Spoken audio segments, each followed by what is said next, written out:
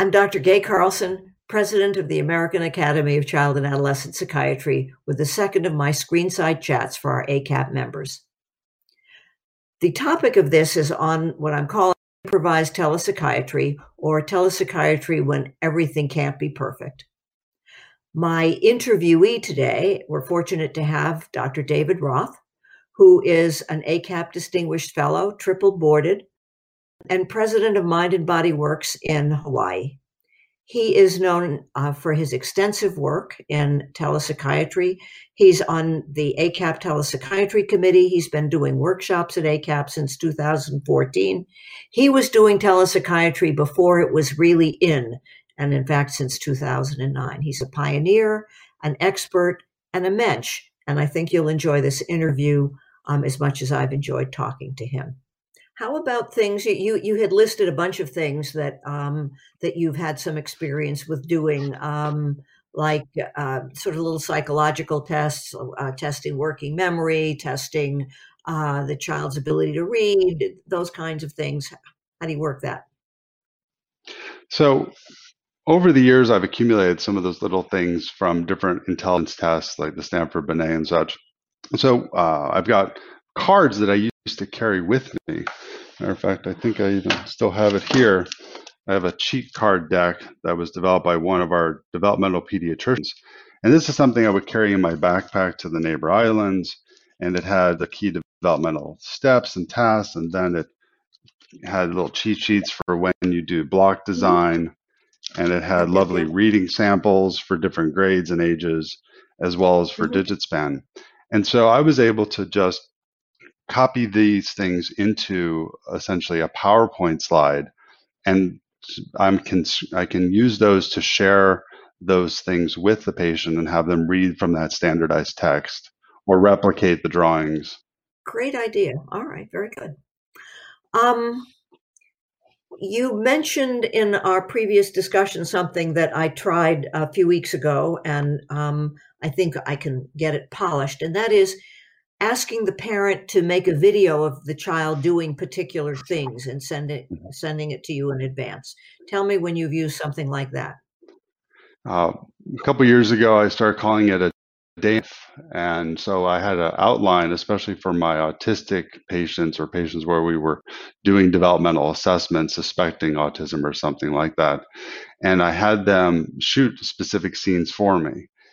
They would include some of the transition moments to, having breakfast, the going out from the home to the school bus, the coming home from school, transitioning to bed. So we had a couple things with the expectation that they would hit a couple clips. Maybe the whole video would last 5 to 10 minutes. I didn't want them to have to expose too much of their family life in the process, but it gave us a real snapshot of the child in their natural ecology. And I found that very helpful. But then what turned out to be really cool is when we do telepsychiatry to the home, I was able to see the kid in the natural ecology. So in my last 2 evaluations where we changed our procedure, our typical had been evaluation in person, follow-ups on telepsychiatry.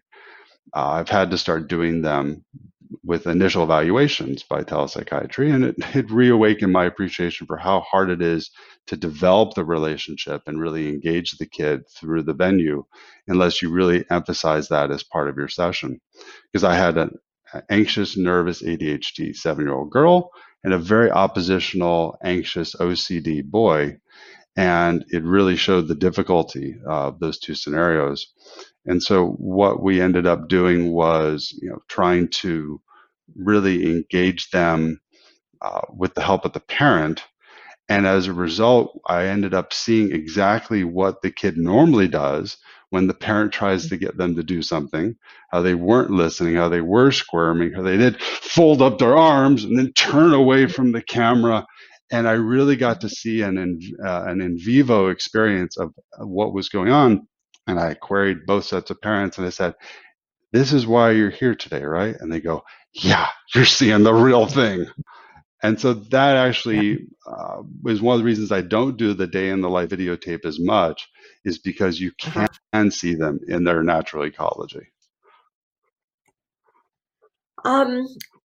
let's wrap up with some apps that you have found useful in your day-to-day work.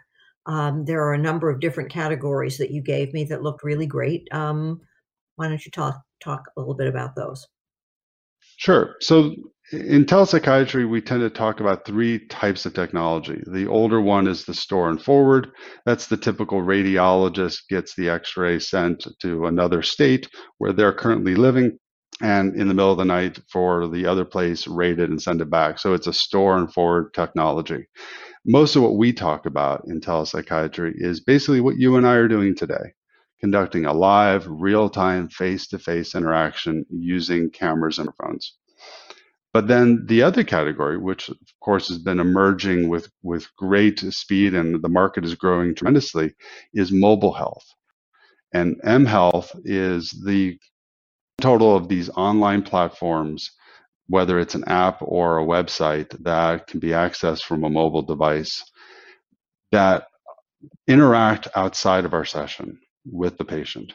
And so clinicians have the option of embracing this as a way of continuing the clinical interaction beyond the confines of the therapeutic appointment time, and both using it as an intervention like online CBT, or using it as a data assessment like a mood tracker, or doing it as a specific technique like a breathing app, using it to build specific skills like mindfulness practices or executive functioning, using it to build more family communication and cohesiveness like a chore app, and then of course looking at specific metabolic data gathering like some of the sleep apps or the medication trackers. There are a wide variety of mobile health tools that we can employ to extend our reach beyond the session time. That sounds like a whole separate interview, David. And actually, as I was thinking about the other thing that would go in that category that we haven't talked about because I don't think we have time in this interview, and that is conducting therapy through telepsychiatry. I suspect that's it's clearly a not difficult. Well, I don't know how difficult it is, but it's another topic at least as far as I'm concerned. So let me ask you at this point, given what we've talked about, are there some things you'd like to add at this point? Some closing remarks, some things that you wished I'd asked you that I didn't ask you that you'd like to say something about? Well, first of all, thank you for it's been a wonderful chance to chat with you about these things and to have an opportunity to speak to our membership about things that I've thought were really cool and really important for a while. So thank you. There is a deeper dive that we obviously don't have time for today, but the two things I would emphasize in that deep dive is you have to have a good understanding of how to set up and run the video conference well, both in terms of the technology, because something goes wrong every day and you have to be able to fix it, as well as how you set up the settings, both yours and the patient's, because creating good staging, good lighting, good sound is really important to helping all of the rest of it disappear. Our attention and our focus is completely on each other and not disturbed by what we've intruded and what we've allowed to intrude upon our environment. So essentially, there's a million ways to get distracted during the session. And so part of being a good telepsychiatrist is intentionally limiting the distractions and therefore creating the focus. And then lastly, the camera flattens, doesn't show our emotions as easily. It doesn't convey the tone of voice as well. You can't see the whole, so it's harder to read the body language of people, but it's also harder for them to read our body language. And so we have to be more mindful as telepsychiatrists of our nonverbal communication, how we move our face, how we move our gestures within a frame, how we replicate touching of a handshake or other physical greeting with the gesture. We have to have some cultural congruence for how we say hello and goodbye. If I just end my session, just go, all right, and thanks, goodbye, it would feel autistic versus smiling, waving, all right, I'll see you next week. We have to be more mindful, more intentional about our nonverbal communication to appear our regular, genuine selves on camera the way we would naturally be our regular, genuine selves in person. And it's those adjustments to our bedside manner that I think are the big difference between someone being their best self on camera and being a lower quality of their professional selves on camera. Let me ask you one, because I was telling you, I thought of you the other day when I was doing an evaluation with somebody with a cell phone. And I remember Dr. Roth saying how far away the phone is makes a real difference in terms of how that interaction goes. And I remember saying to the mom, you've got a lovely smile, but about all I can see of you right now is your nose and mouth. How about putting the phone back a little bit so that I can see the rest of you? How far back should they post their iPhone in order to be able to in order to be an appropriate distance? Around 2 to 4 feet away. So if the phone can be propped up around eye level, that's ideal. And that way, when they're looking at our image, they're looking at the camera, and it feels to us like we're making eye contact with each other. It's what we've been calling virtual eye contact. And so if it's positioned 2 to 4 feet away, there's enough of a frame that you can comfortably see the portrait of the person, a little bit of their environment and background, but they don't easily drop out of the frame. It takes a big effort, you can see, for me to get totally out of the frame at that 2-foot distance. And so that's why we generally recommend 2 to 4 feet. If you need to incorporate 2 or more people into the frame, you back up by another 2 feet per person. Okay. That's a good tip. So 2 to 4 feet, 2 more feet per person, eye level. Absolutely. And then you'll really feel like they're sitting across from you. Do you want to tell people how many adjustments you made in my office before we started this interview? He made me take a picture off the wall, put a lamp on my desk, take a ladder out of the view. I never knew I had so much clutter in here.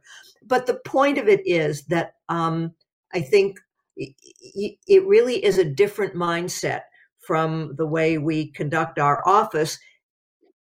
But you have your office set up in a particular way, and at least I had my office set up in a particular way, and that's the way it always was. I didn't give it any thought. And so what David is telling us is we need to think of our space the same way. So did I learn my lesson good? I believe you did. Good. All right. Well, I really appreciate your time. This was a lot of fun. You're a good teacher and a lot of fun to interact with. And I can see why you've done such a great job with the telepsychiatry business. And I think we'll probably have another time to chat. But for today, I think that's all we're going to have time to talk about. So thank you again. Thank you.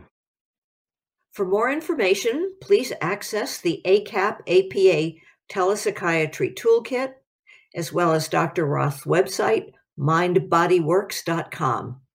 Thank you all very much for tuning in. This is Gay Carlson for ACAP's Screenside Chats.